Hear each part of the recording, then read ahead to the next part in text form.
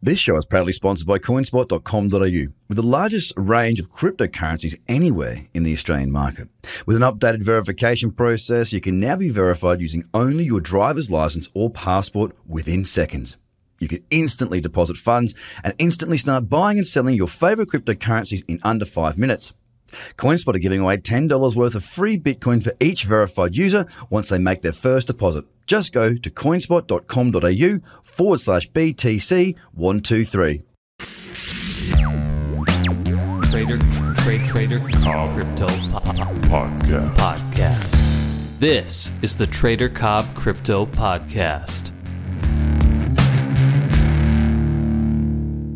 Good day, ladies and gentlemen, and welcome to the Trader Cobb Crypto Show. Today, I have got a man with a huge amount of experience, not just in the blockchain world, but in other areas of business, emerging markets, and huge amounts of early-stage finance in technology. James Haft is with us today, and I'm really interested to actually go through and speak to him about what he's working on now, where he's at with the space, and where he sees it going. So thank you very much for your time today, James. I do appreciate it. My pleasure. So, James, do you want to give us a little bit of an introduction on yourself? Because, I mean, look, I've not done you justice at all. Your bio and your experience is very, very long and very, very broad. If you wouldn't mind giving the listeners a bit of an understanding for where you've come from and what you do, that'd be fantastic. Sure. So I've been doing emerging markets business, really finance business, for the last 30 years. I started out at Bear Stearns, where I quickly became the head of investment banking for Bear Stearns in Asia, out of Hong Kong. I took public the first company in China to list on the New York Stock Exchange in 1991. And then I went to ING Barings, and I ran equity capital markets for Latin America for ING Barings for a couple of years. And then in 1996, I realized that the emerging market I really cared about was technology, not countries, but that emerging markets tend to follow discernible trends and predictable trends. And that the trends that I had seen across the markets in Latin America and Asia, I expected to actually start to see in the development of the different markets that were coming in technology. So computers, voice over IP, e-commerce, HTTP, all these things were rolling into the society and having changes, but politically, socially, and economically. And I started to focus just on how the digitization of information impacts business and life, and then looking for the social as well as economic opportunities that came out of that. So I was lucky enough to have a few opportunities. Like I ran the first company to wire buildings with a single Ethernet strand that took out millions of dollars worth of dedicated equipment from the building and gave the tenants a RJ45 jack, so you just plug into a global network, and then we managed their network for them. That was called DAVnet. It was from Australia, actually. And I ran the U.S. business and ran their business in Hong Kong. And then I founded Condo.com, which is the largest site in the world to market, aggregate, and market condominium listings. That was in 2005. That company still exists. And then I started to focus on working with other companies that were in growth models focused on the digitization of information. I founded the largest accelerator for new internet businesses in Latin America. It's called NXTP Labs. It was formed in 2012. We now have 175 companies that we've incubated, and the World Bank is an investor in that fund, in that accelerator. And about a year and a half ago, I decided that blockchain and crypto and the decentralized economy was the next big wave that was going to roll through, and it was actually going to be bigger than any of the other waves that I had seen in my lifetime. So I decided to dedicate my life to this space. About 6 months ago, I formed a partnership with a gentleman named Lou Kerner, who's one of the world's leading writers on crypto. He's a former Goldman Sachs analyst. He's the guy who discovered Facebook when it was a private company and introduced it as investment to the investment community. He's a well-known venture capitalist bringing Israeli businesses back to the United States. And for the last 7 months, he's been the leading writer on Medium relating to cryptocurrencies. And he and I got together to form Crypto Oracle. Crypto Oracle is a community-first venture capital firm that has formed a significant community around the decentralized people who want to to help bring about the decentralized economy. And so we created Crypto Mondays, which is now in 15 cities. Around 1,500 to 2,000 people every Monday get together around the globe in different cities to talk about crypto and to form community under our name. We form Crypto Tuesdays for Social Good, which is the first Tuesday of every month in New York, and we're expanding out of New York, where basically we get leaders who are using blockchain technology and decentralization to make the world a better place to live and a better place for our children. We hosted and are the co-hosts of BlockFin at Lendit. Lendit is the largest alternative investing conference globally, and BlockFin is a sub-conference inside of that. We just had 4,000 people attend at the Moscone Center in San Francisco, where we had 40 stages and 180 speakers talking about the decentralized economy. It was a big success. We're very proud of it. And we do conference calls and meetups around to socialize ideas and people to help create the community. And the community-first approach has been tremendously beneficial for us because in the decentralized economy, it's not so much about competition as it is about collaboration. And so we've woven ourselves into the neural network of this community, and that's enabled us to become one of the leaders for advising companies who are looking to tokenize or to use ICOs or cryptocurrencies and decentralized platforms, and also has enabled us to consider raising a large fund that would be tokenized to address this market.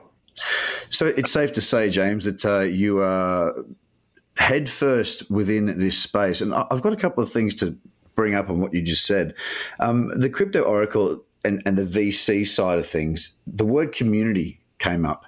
Now, those two words, VC and community, don't tend to work hand in hand.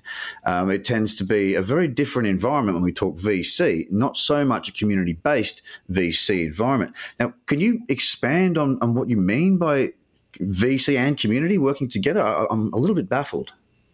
Well, first of all, I don't agree that historically that they haven't been the same. Some of the most successful VC groups, actually, I think almost the most successful, have been those who have been able to form communities of investors, communities of CEOs, portfolios that act as communities. So if you look at first round capital, or you look at Y Combinator, or you look at 500 startups, or you look at Andreessen Horowitz, those are all organizations that have created communities around themselves where people are benefiting by being part of an enlarged group. So I think that when you get to the top of the pyramid and you get to the people who really have vision looking forward, then they think less about competition and they think more about collaboration and they think more about sharing as ways to grow. So, the crypto community and the decentralized community, it's about open source software.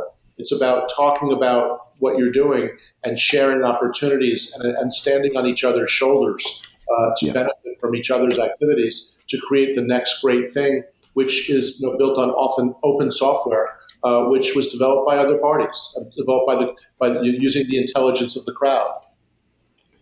Well, mate, I can't argue with that. I mean, look, one of the most amazing things about this space, from my point of view, is I've never worked in an industry that's been so collaborative, so happy to help, so eager to work with one another. The very thought of competition, it's not. I mean, it is there, but it's not something that I consider to be. It's not dog eat dog. It's a world where people are happy to help each other because we want to see people that are involved and deeply involved within the space, whether they are deeply involved in terms of understanding the tech, deeply involved, they work a full-time day job and they've invested in the space, whether they're raising ICOs, whether they're in the tech or whether they're running a fund.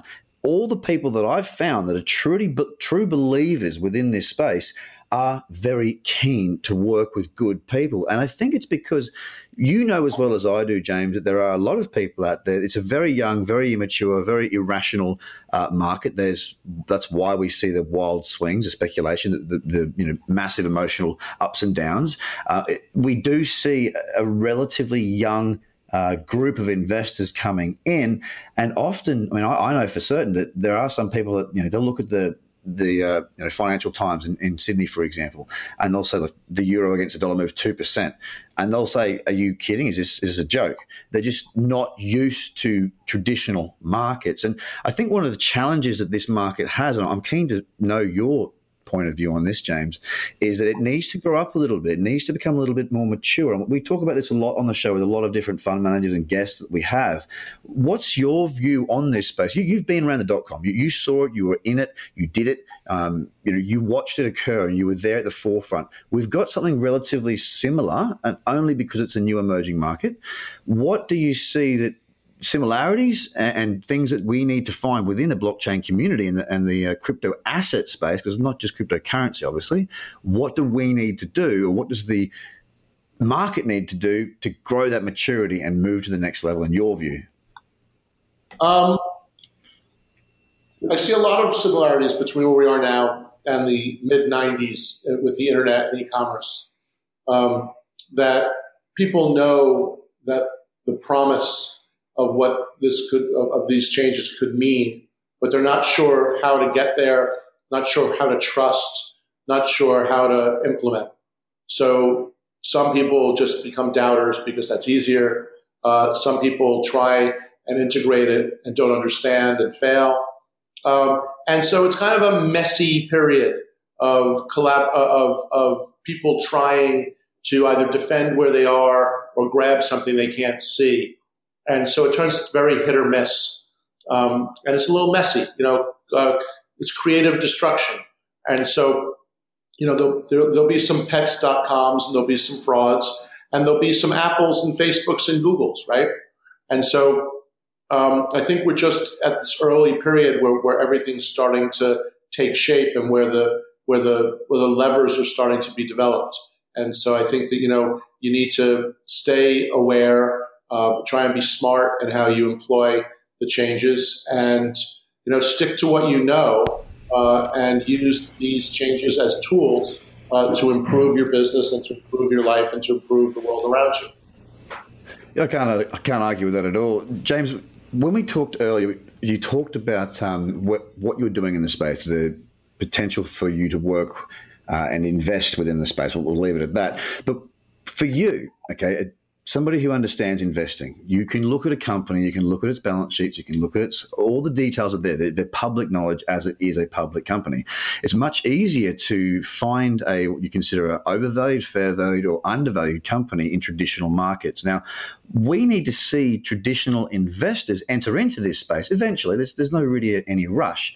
But what we're struggling for right now is the means to value companies that are in this space. I mean, we've seen it before. Like, we looked at market cap, right? The market cap of XYZ is $1 billion, but it hasn't turned a profit. It hasn't got a working product. These are concerns that I carry in the space when a market has got such a huge amount of money, or its value is perceived as very, very large, yet they're not really doing anything at this point. Do you think a lot of people are missing the actual business case? Because the tokens are wonderful. Yes, they're wonderful, and everyone focuses on the token. But the token needs to be linked back to the business, and the business needs to, in fact, actually be a business that turns a profit. What do you see as somebody who invests in this space with your 30-odd years of experience? How do you make your decisions based around the lack of information that we have on cash flow, turnover, and debt cycles? Well, I think this is one of those areas where the future might be a little different than the past. Yeah. Okay. I don't think I think what we're building now are not necessarily businesses, right? I mean, is Bitcoin a business? Right? Is Ethereum a business? Fair I don't point. think so. It's a platform, right? So there are businesses, and there are businesses that will be funded using tokens. But how does that change, say, Facebook? Well, again, the future of Facebook might be a decentralized network where everyone owns their own information, and where a protocol is put about for you to share what you want, when you want, how you want. Right? And we it might value Facebook, though, right? Right, but I might, again, Facebook's a corporation. It's centralized. It takes your data. and uses it in ways you don't want it to be used, and then uses it for their own purpose and creates their own profit, which has nothing to do, which you don't participate in, right? Yeah. So, in a decentralized model, we would all have a wallet that looks a lot like an iOS app or a computer app, and we would store our own data locally or in the cloud, but in a way that we control it. And then we would see who would like to see our information, and we would permission people specifically. And if someone wanted to use our data for their purpose or for their business, they would need to be permissioned, and most likely would need to offer us some sort of compensation for it, which could be a revenue share on how they use it. It could be a free service. It could be introductions to other people. But the transaction will be more transparent. And the value won't necessarily accrue to a centralized organization. Theoretically, it will accrue to the community, which is what I was going to say to you is it's a little different now than in the past. So when you look at some of these, we're investing in platforms, protocols, and exchanges, right? These might not be companies. These might be communities. And it might be that the way you value a company in the future is that you look at how big is its community and how engaged is its community and how valuable is it to be able to participate with those people in the community, right? And then you might be able to participate in that through owning, now today it's a token, it'll be called other things in the future, but you'll have the ability to participate in those businesses that are benefiting from your participation in the community. So I do say you need to look a little bit away from this corporate aspect. I think in the future, what you need to value is actually not the company.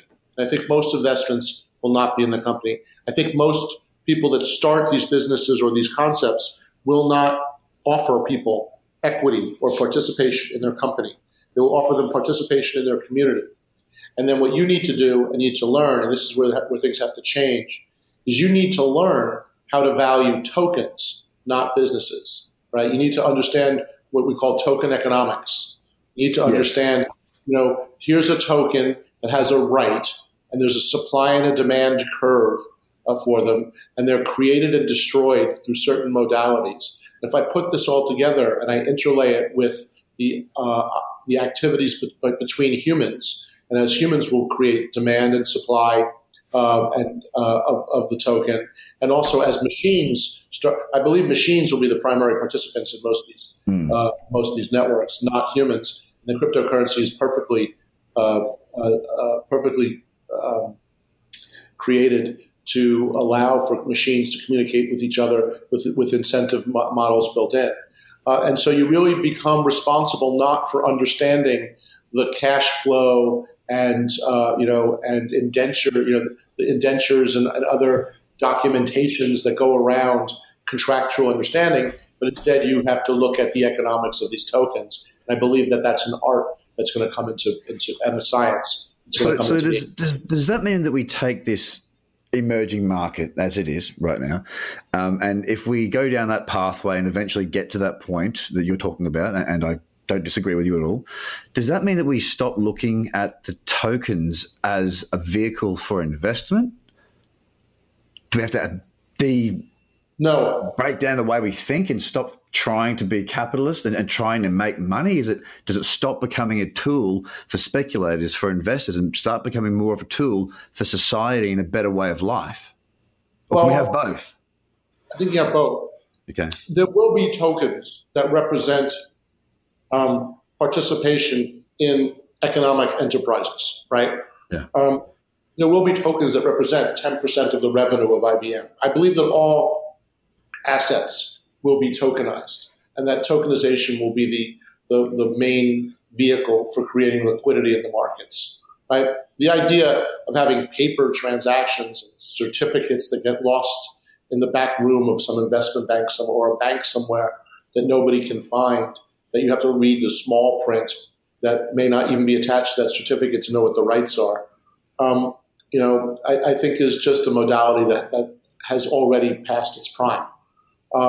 And so the idea of reducing transactions down to smart contracts and enabling people to understand what they get, in an immediate sense, and being able to transact without intermediaries is the future. And what they're transacting then becomes the next question. And some of those things will look exactly like stocks, and other things will look exactly like assets like gold and oil and silver and copper and intellectual property and participation in other people's intellectual property. And other things will look like currencies. And what is a currency, right? What is the US dollar? What's the Chinese renminbi, right? Why do we believe in those things? Why, there's the value of who even knows how many US dollars are in circulation? How can we even do a supply and demand analysis of a dollar? I believe that the rise in the value of cryptocurrencies represents the devaluation or inflation. I'm sorry, the inflation of fiat currencies. Right, the U.S. dollar used to buy an entire food for a week for a family in 1920, and now it represents 2 eggs or a fifth of a quart of milk. Right. But if you look at a Bitcoin, what a Bitcoin's done over the last 10 years or 8 years, whatever the number is, one Bitcoin used to buy less than a stick of gum, and now a Bitcoin buys, 100,000 sticks of gum, or whatever the number is, right? So, so if one of these two is appreciating, and one of these two is not. So with you right now, I mean, obviously you've got your fingers in quite a lot of pies. You're a very well-connected man. You've got a successful career leading up to this point in time, and you've got nothing to prove to anybody. You do what you do, and you're very good at what you do. How do you, if you're making a decision to invest right now within the space, within the blockchain community, within the crypto asset world, what do you think, or what areas of the community and the evolution of this space using the blockchain, what areas do you think hold the most promise for our short, medium, and long term? Well, first of all, I think that if you want to get involved, you need to go out and buy a fraction of a Bitcoin, a fraction of Ether, an amount that you're willing to lose, the amount you're willing to afford for the price of your education. Correct. Right? So that could be $10, it could be $100, it could be $1,000. It should be enough that you'll pay attention to it, and enough that if you lose it, it's not going to change anything in your life.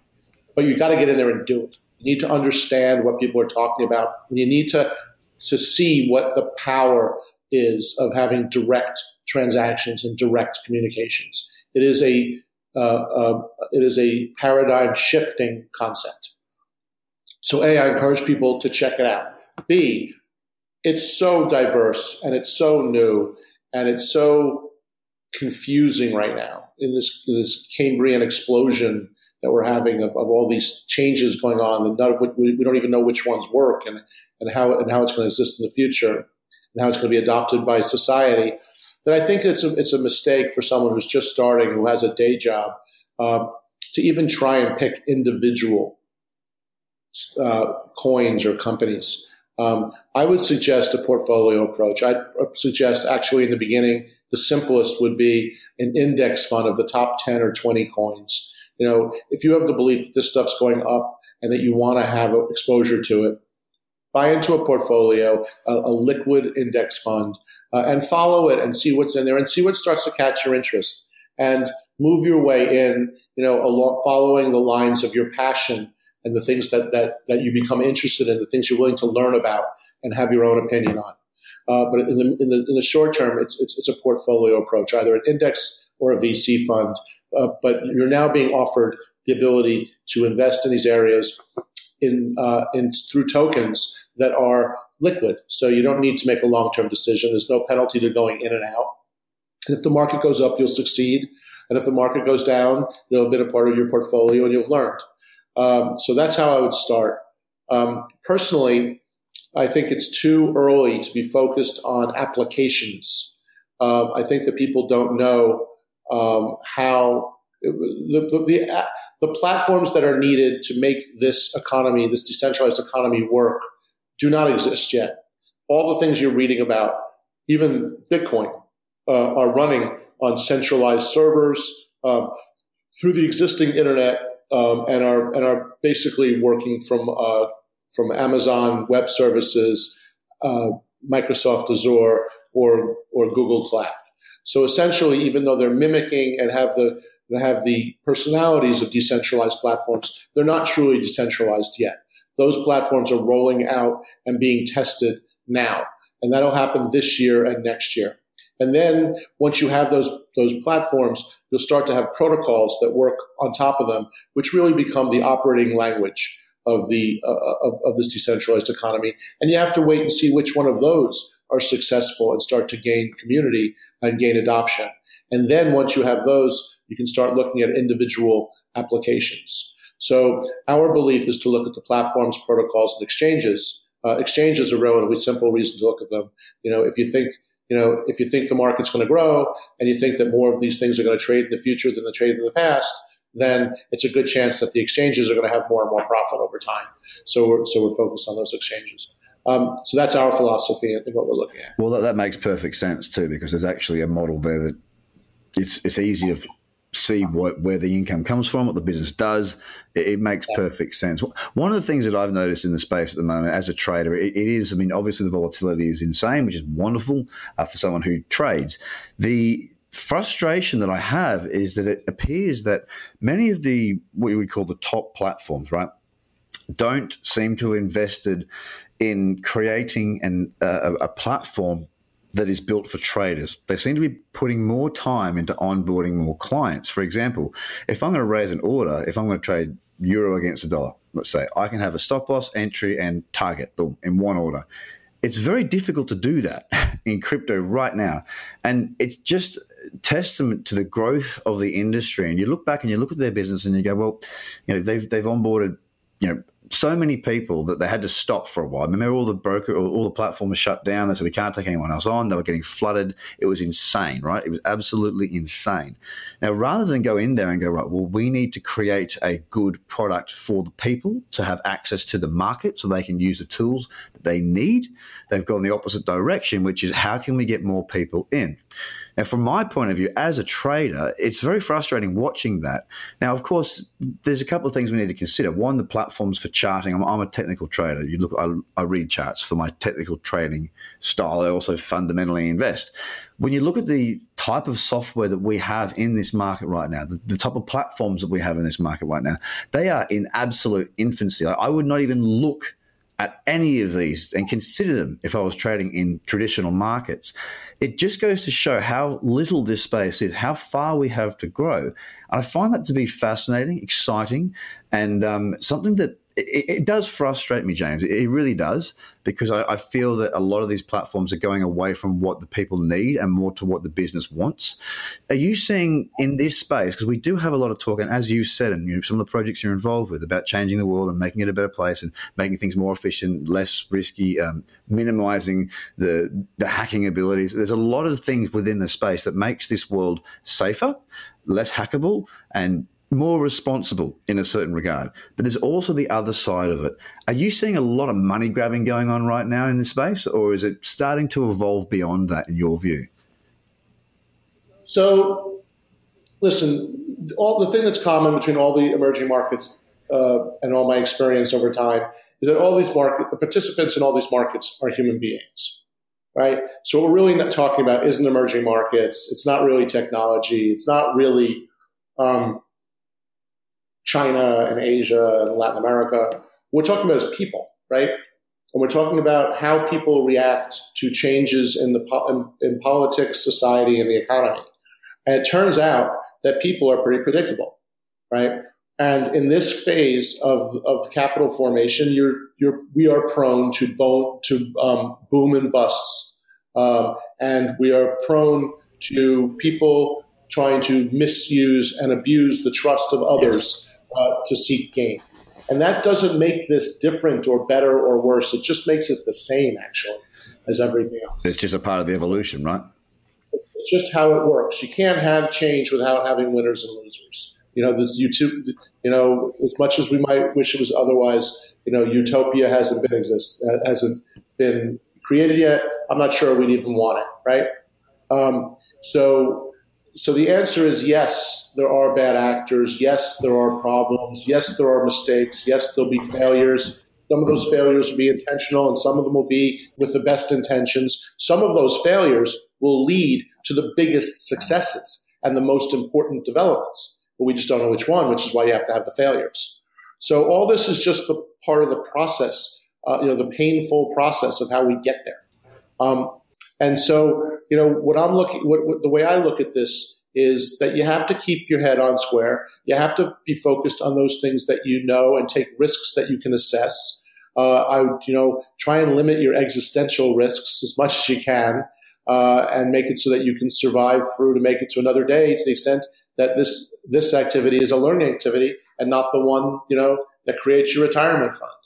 Yeah, absolutely. That's a very wise bit of advice there, to focus on what you can afford to lose as opposed to what you can afford to make. A lot of people look at the wrong end of the stick. But you must take risks. Yes. You must take risks. You cannot have change without risk. Yeah, that's right. And we are at the forefront of an amazing industry. And the blockchain space is a disruptive technology. It is still so small. The market cap is very, very small. The ability for this to change the way that we do business, the way that we see the world, the way that we do so many things it's so apparent. We do see a lot of people wanting and deciding that they'll bury their head in the sand. They'll turn around and say Bitcoin's for money laundering. It's for buying drugs, all these things. And it's quite interesting to watch that, because you look at these people and you go, look, you've got an opportunity here and you're deciding for yourself to just shut the door on that. But with every emerging market comes big risk, and people do understand that. They watch the charts go up, and in the news they'll see Bitcoin go and explode, and then they'll be saying things like, I wish I had have bought it. Then when it falls, they'll turn around and go, ha ha, I'm glad that I didn't.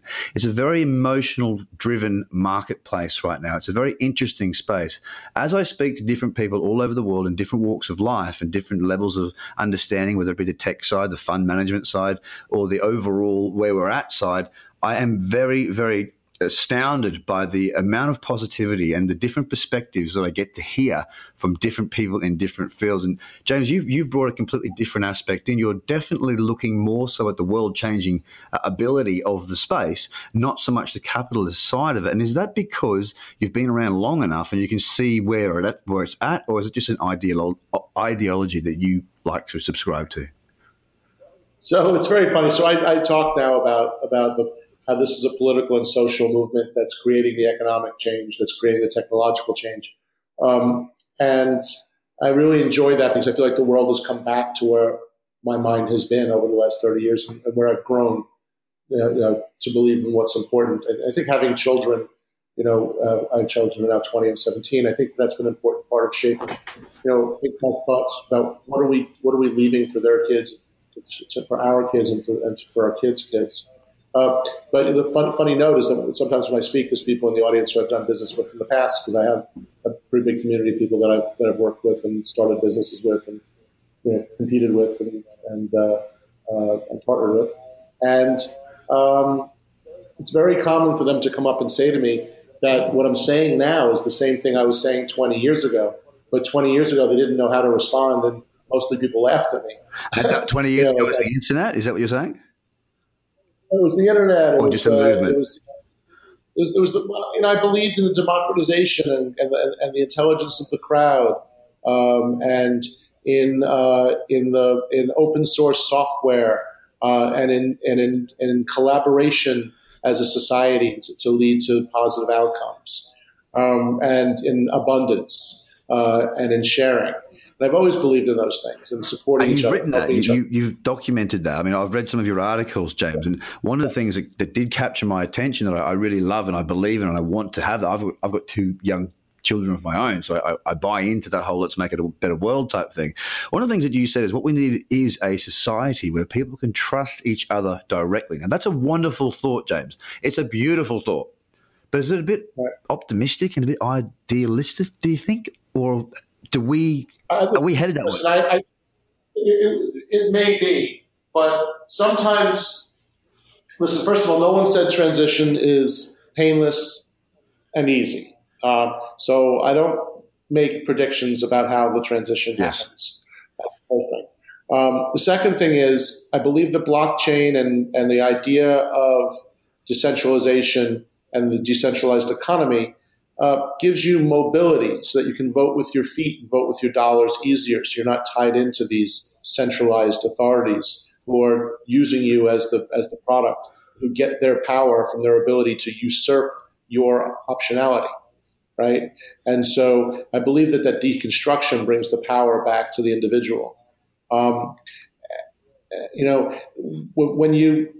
We're all now in this quote post-fact world, right?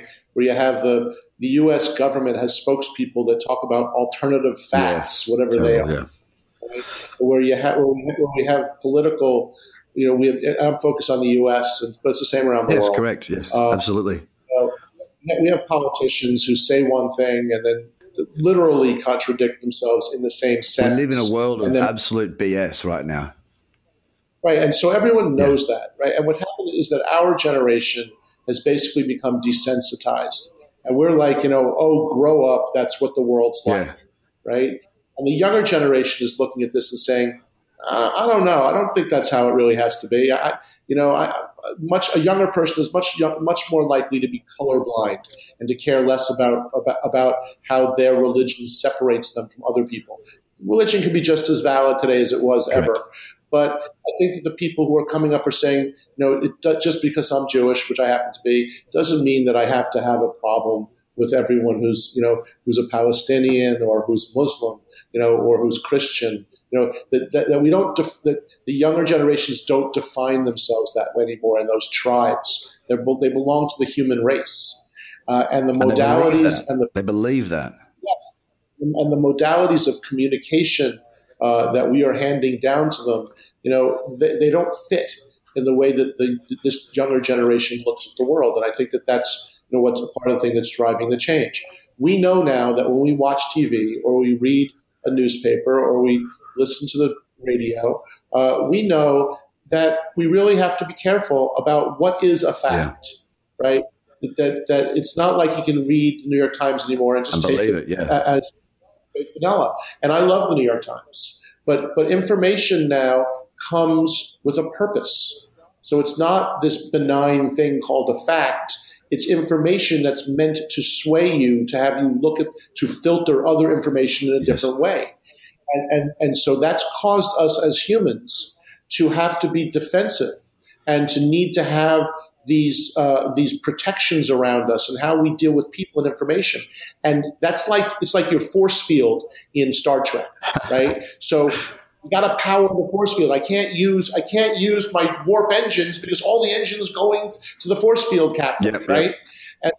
And so we're spending so much time on the force field that we can't pay attention to being nice to other people, that we don't know how to trust, that we can't form communities that go across, that look for people other than people that look like us. A society that actually embraces human beings as opposed to whatever, So blockchain is truth without trusting. I no longer need to know who you are or the other things you think.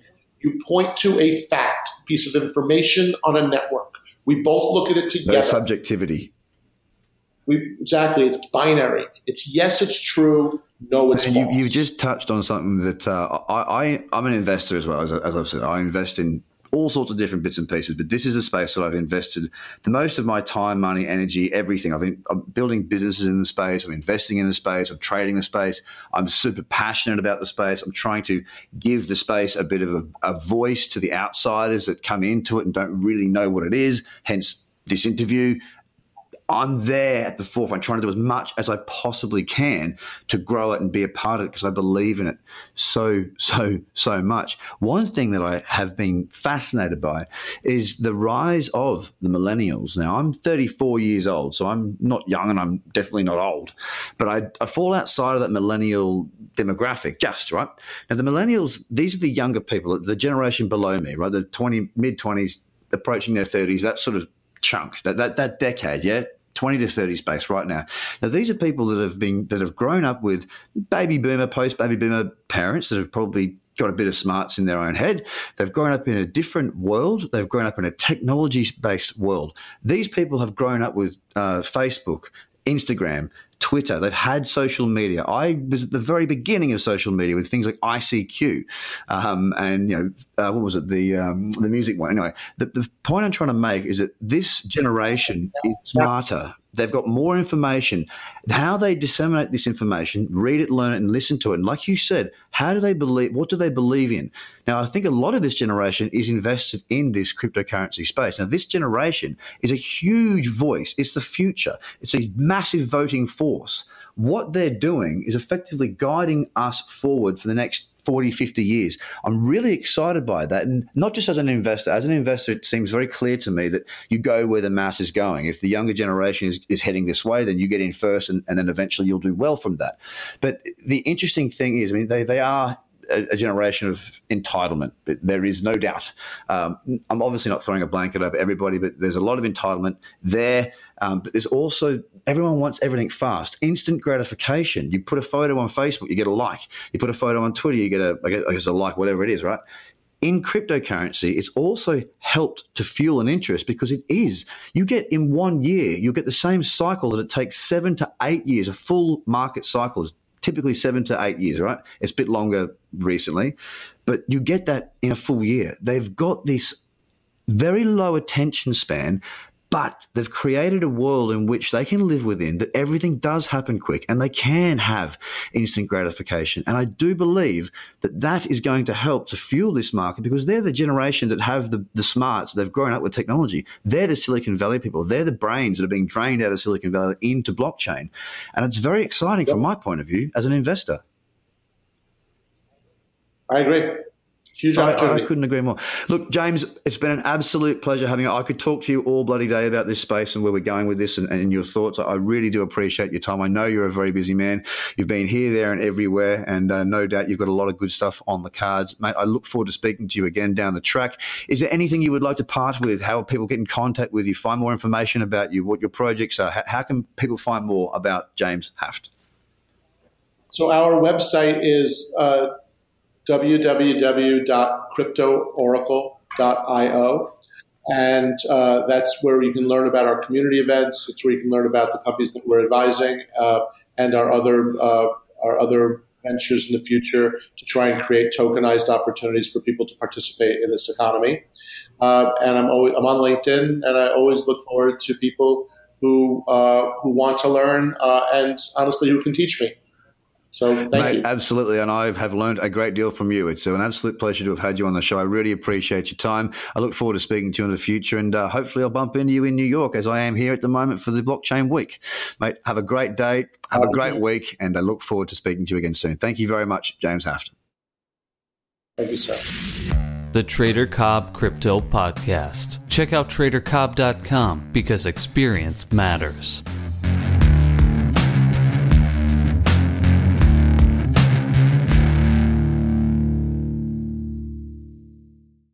This show is proudly sponsored by coinspot.com.au, with the largest range of cryptocurrencies anywhere in the Australian market. With an updated verification process, you can now be verified using only your driver's license or passport within seconds. You can instantly deposit funds and instantly start buying and selling your favorite cryptocurrencies in under 5 minutes. CoinSpot are giving away $10 worth of free Bitcoin for each verified user once they make their first deposit. Just go to coinspot.com.au/BTC123. Views are of the advertiser, not Trader Cobb or the audio presenter.